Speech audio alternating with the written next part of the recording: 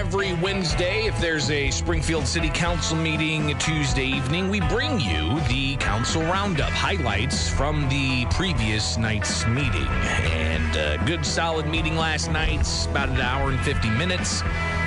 Listened to the whole thing, doubled speed this morning, and chopped out the bites. Got it ready for you to serve up on a silver platter. Of course, the Council Roundup brought to you by somebody else who could serve some stuff up on some platters, and that is Head West Subs. When you want a great sub, you've got to head west. Their downtown location is available and open for you for lunch throughout the week, but also on Saturdays. Don't forget about delivery. Head West Subs. When you want a great sub, you've got to head west. All right, let's get into it. Last night, again, they covered a variety of topics, and we'll do what we can to unpack those for you. But the mayor at first started off the meeting by welcoming in his Youth Leadership Council. And after hearing from them, they got the round of applause from the Horseshoe and others. Thank you very much. Thank you. Congratulations. Yay. So Springfield Youth Council, the Mayor's Youth Council, obviously a way to inspire leadership and teamwork and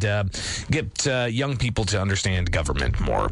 But they also had a presentation last night from a local volunteer organization that puts on some pretty awesome events. And my name is Emily Watts. I'm the Community Vice President of the Springfield JCs. So Emily was there to talk about Capital City Celebration and the events that happened during the Independence Day holiday, and looking forward at a variety of things. But some thumbs up all around. We had extremely generous sponsors who came together in very short notice to help bring the event to life, and we are so grateful.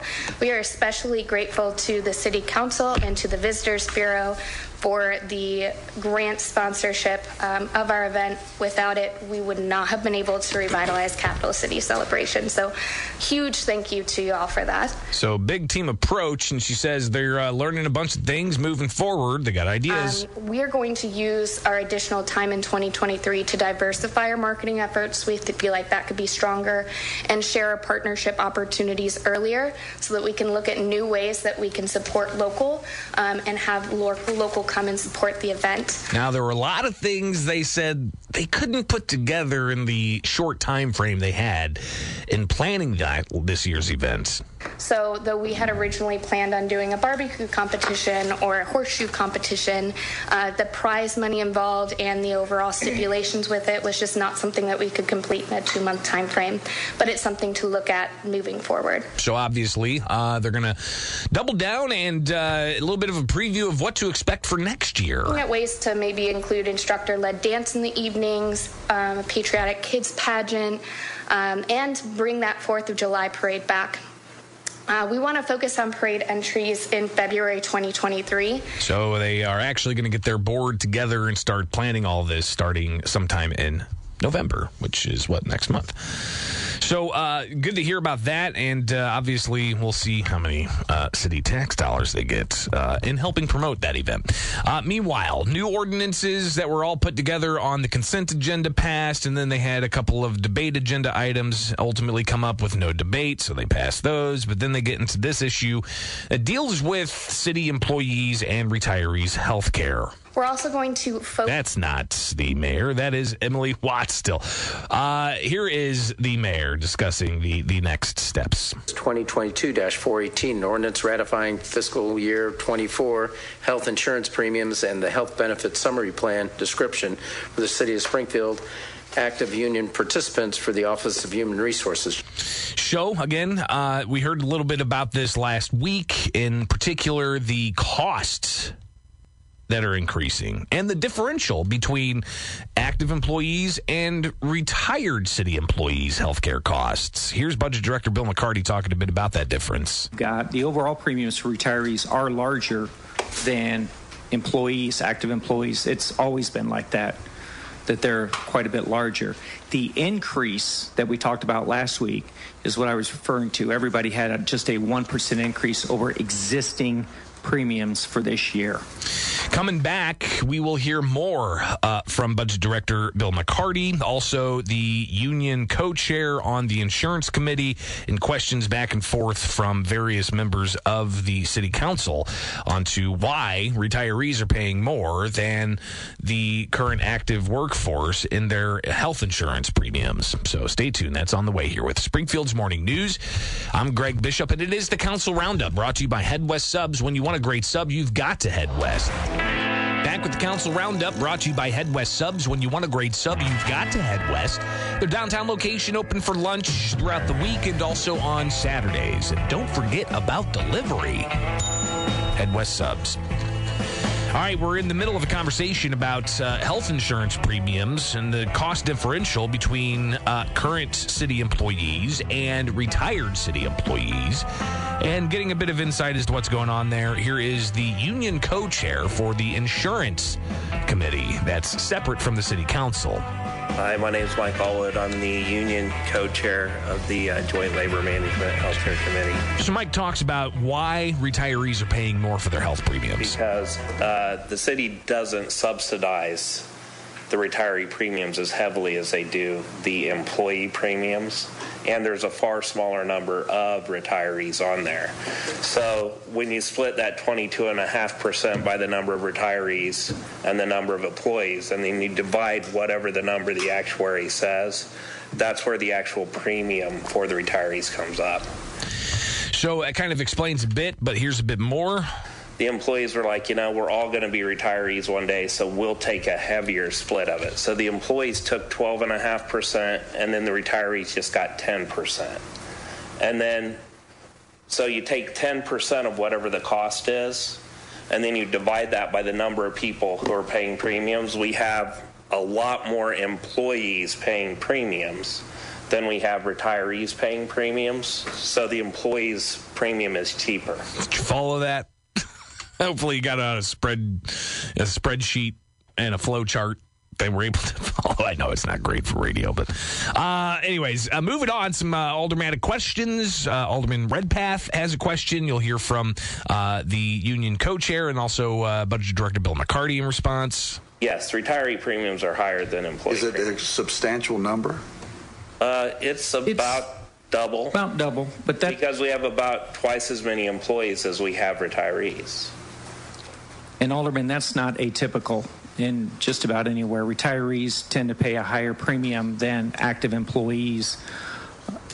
And more from Budget Director Bill McCarty. So like comparing a brand new, say, police officer in their 20s versus a retiree in their 50s or 60s, it's just the reality that medical costs are higher for retirees. That makes sense. Now, Alderman Redpath wasn't the only one with questions. Apparently, retirees had been reaching out to other aldermen, including Alderman Hanauer. So their costs are going to be higher. But I don't understand why we don't put them all in one pool. You got one set cost, you got the amount, whatever it is per year, and then break it down accordingly. To me, it would be cheaper. When it's great for the employees, they're half the cost, but boy, when they retire, that hurts. And that's, that was one of the concerns I got from a lot of the retirees. This year it's 1%. Last year it went up quite substantially.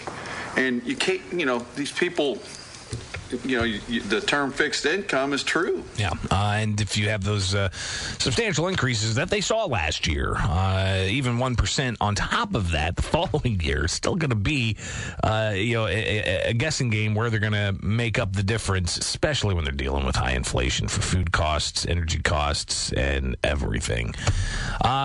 Alderman Hanauer has more he wants to share. Here you go. The only problem is okay, it's great, but you walk out you're fine with your plan right now, but you retire tomorrow, you're paying double all of a sudden. 86 weeks I retire. Yeah. Well, in 86 weeks, I'm planning for that. 86 weeks, you're going to be paying double.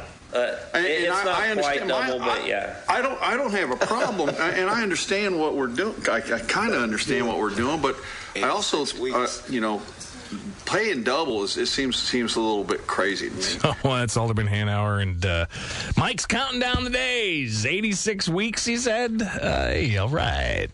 I have no idea. Why?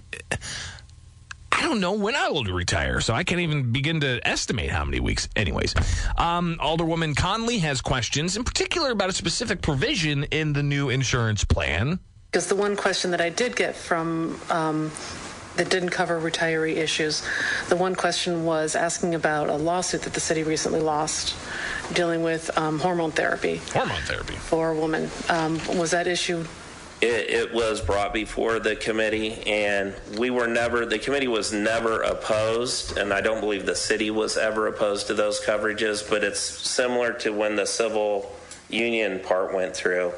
We just basically were waiting for someone to come forward and say, hey, we want this, and let other people test the waters and work out the kinks. And now that we have someone actually in our membership that wants it, we did our due diligence with cost analysis, making sure it wasn't going to destroy us financially, and the committee voted unanimously to include that for the coming plan year. So the hormone therapy component is in the insurance policies for the city employees and retirees.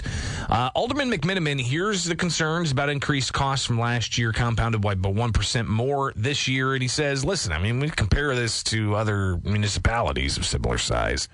The city of Springfield is doing pretty good. Have only a 1% increase in premiums when we know that healthcare inflation is double digits in some areas. That's a remarkable achievement. Meanwhile, the union co-chair talks a bit more to wrap things up. The whole retiree issue on the IMRF side is really dwindling, and, all of that liability, all that stuff is rapidly sloping off for the city too. So, that's a good thing.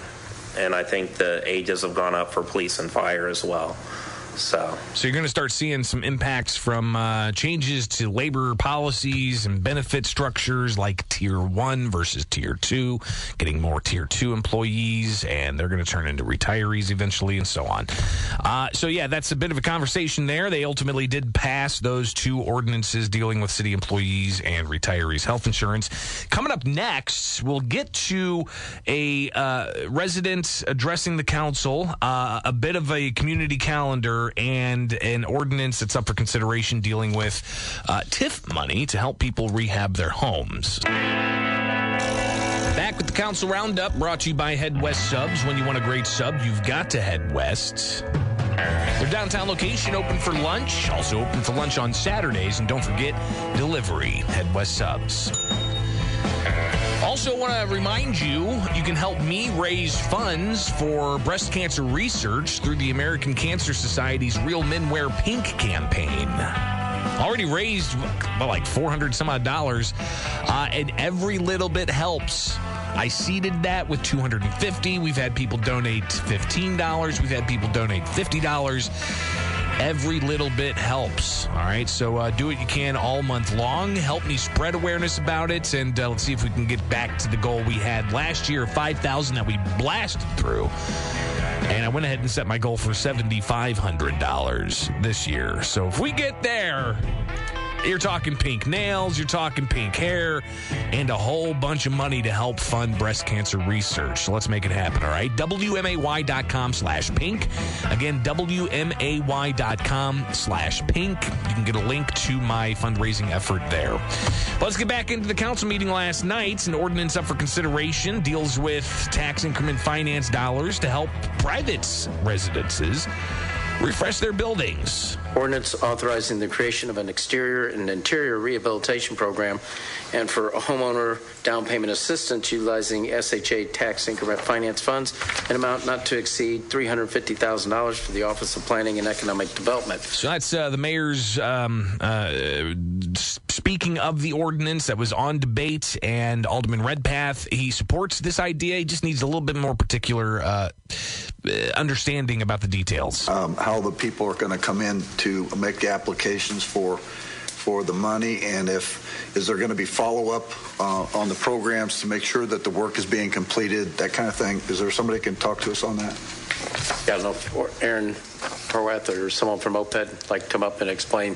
And the city's finance officer, Aaron, gets up. Financial assistance would be provided on a 10/90% matching basis for the interior and exterior rehabilitation program, and for homeowner down payment assistance of up to $10,000 utilizing the SHA tax increment. So those are some of the parameters, but there's still some more to be discussed about this. In particular, Alderman Redpath continues. I'm for the program. I think it's a great idea. I just want to make sure we're getting, and the people are getting. This is probably the best expenditure of monies that we can do with TIF money for people that need this. And he also has a question about fines. If people are getting fined, but they are making an effort to update their home using this program, should they still get fines? Are we going to do that? Are we going to forgive or lay back off the fines now that if that they're applying to get the problems fixed? Because it doesn't really make any sense to make them pay a $200 or $300 or $400 fine if they're trying to get money to fix it, and the best way they can do it is this way. Yeah, it's an interesting predicament. Here's the Corporation Counsel, the city's lawyer, Jim Zirkle. Similar plans the council has approved most recently over the last couple of 3 years, where the infrastructure, the process is set up like with the cannabis grants and different other things. So all the proper paperwork and inspections will be in place before any monies would be issued, receipts. And so that's kind of the protocol and the procedures, but what about those fines? There is a process for the ability to look at waiving fines. I think we'd actually specifically talked about that. And that would be ordinarily what we would probably end up doing is just getting a modified order, because the fine comes through the administrative court. So if in fact they are the work is done, then we would be in a position to ask for the fine to be reduced or just forgiven. So, again, the program would offer up some tax increment finance funds for interior and exterior rehabilitation and just questions in general about the overall procedures and the protocol, but also, people who are facing fines and whatnot. Here's Alderman Redpath. We don't want to keep beating on them. We just don't. And the thing is there's a lot of people out there who just aren't going to do it. Now, that's a different subject and they need to be fined and collected on. But it's important that this program go through because it's probably one of the better things we've done for the people who need the help directly. Alderman Sean Gregory talked about the need for this to be well publicized, that in certain communities they're going to be able to access these dollars to rehabilitate both internally and externally their homes. Alderwoman Conley also wants it to be well publicized, especially in certain avenues.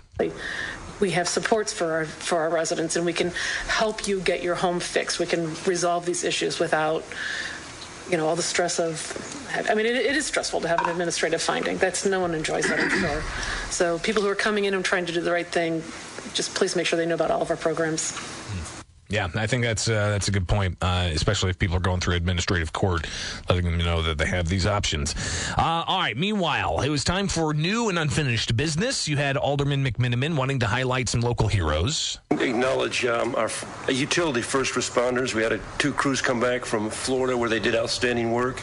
And in our own city, every night potentially there are first responders out there doing work. So we had a 12-inch water main line break outside Christ the King school yesterday on Barberry last night, and our crews worked into the night, into the morning, and the school was able to open, and there were actually 2 breaks there last night. So thank you, our utility first responders, for always being there and reducing outages and making life bearable for our citizens. Yeah, I think that's a great note of public acknowledgement.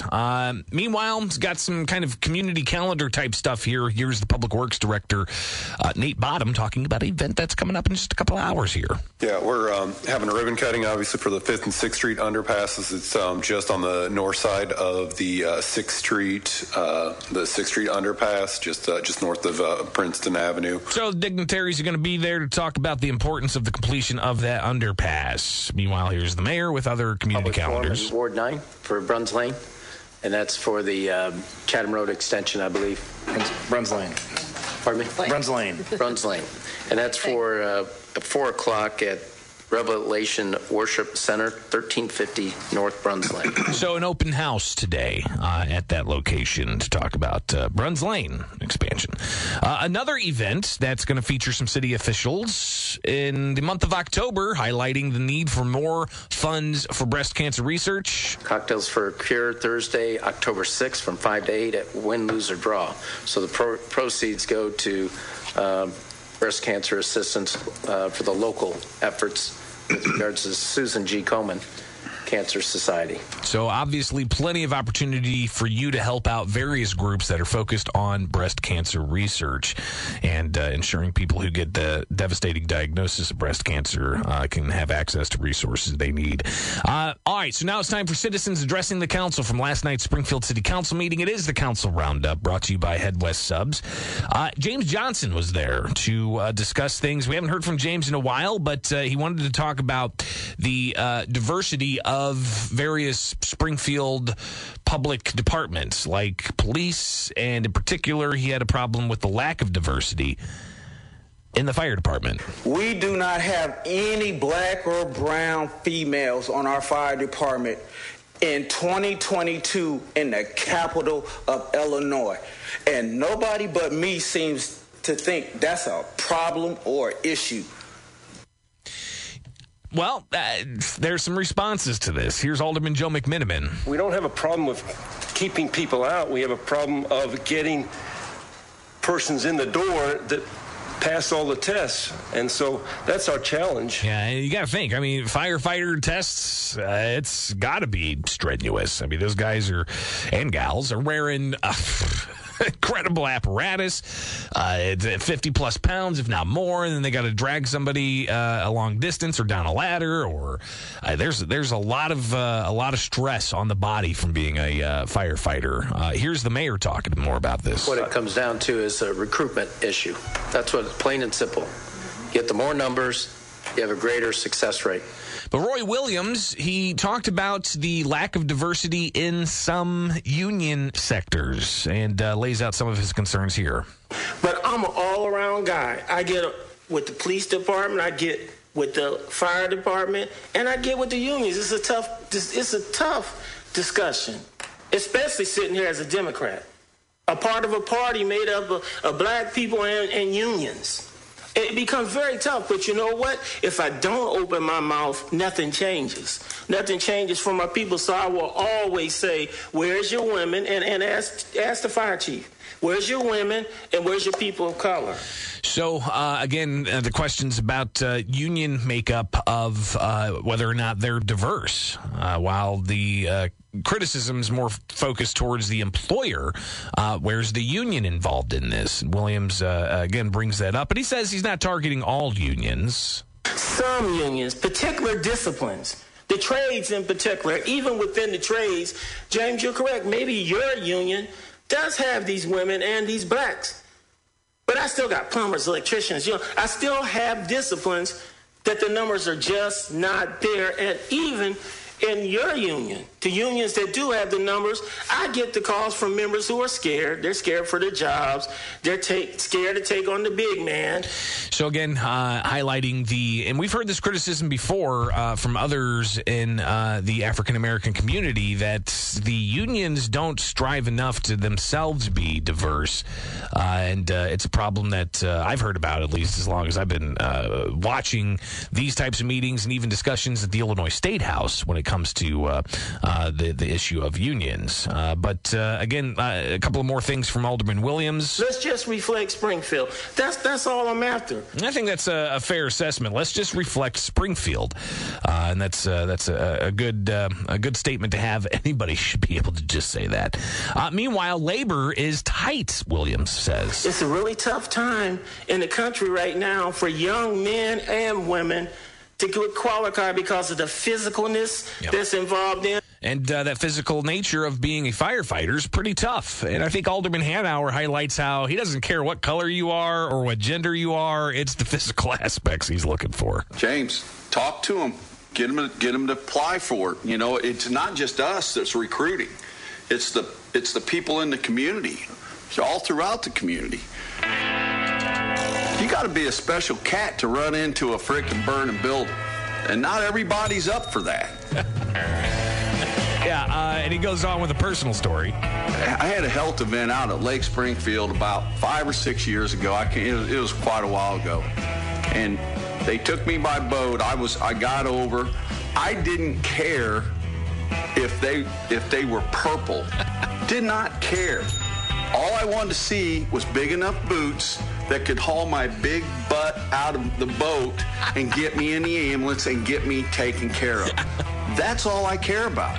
And if you're in a fire, you're going to want someone that can run up that ladder, grab you, throw you over the shoulder, and run down.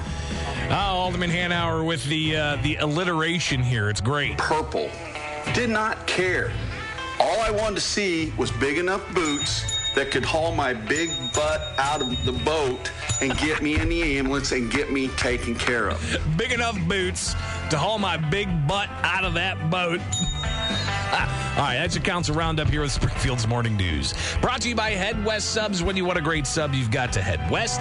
Their downtown location open for lunch and open for lunch on Saturdays, too. Don't forget delivery. Head West Subs.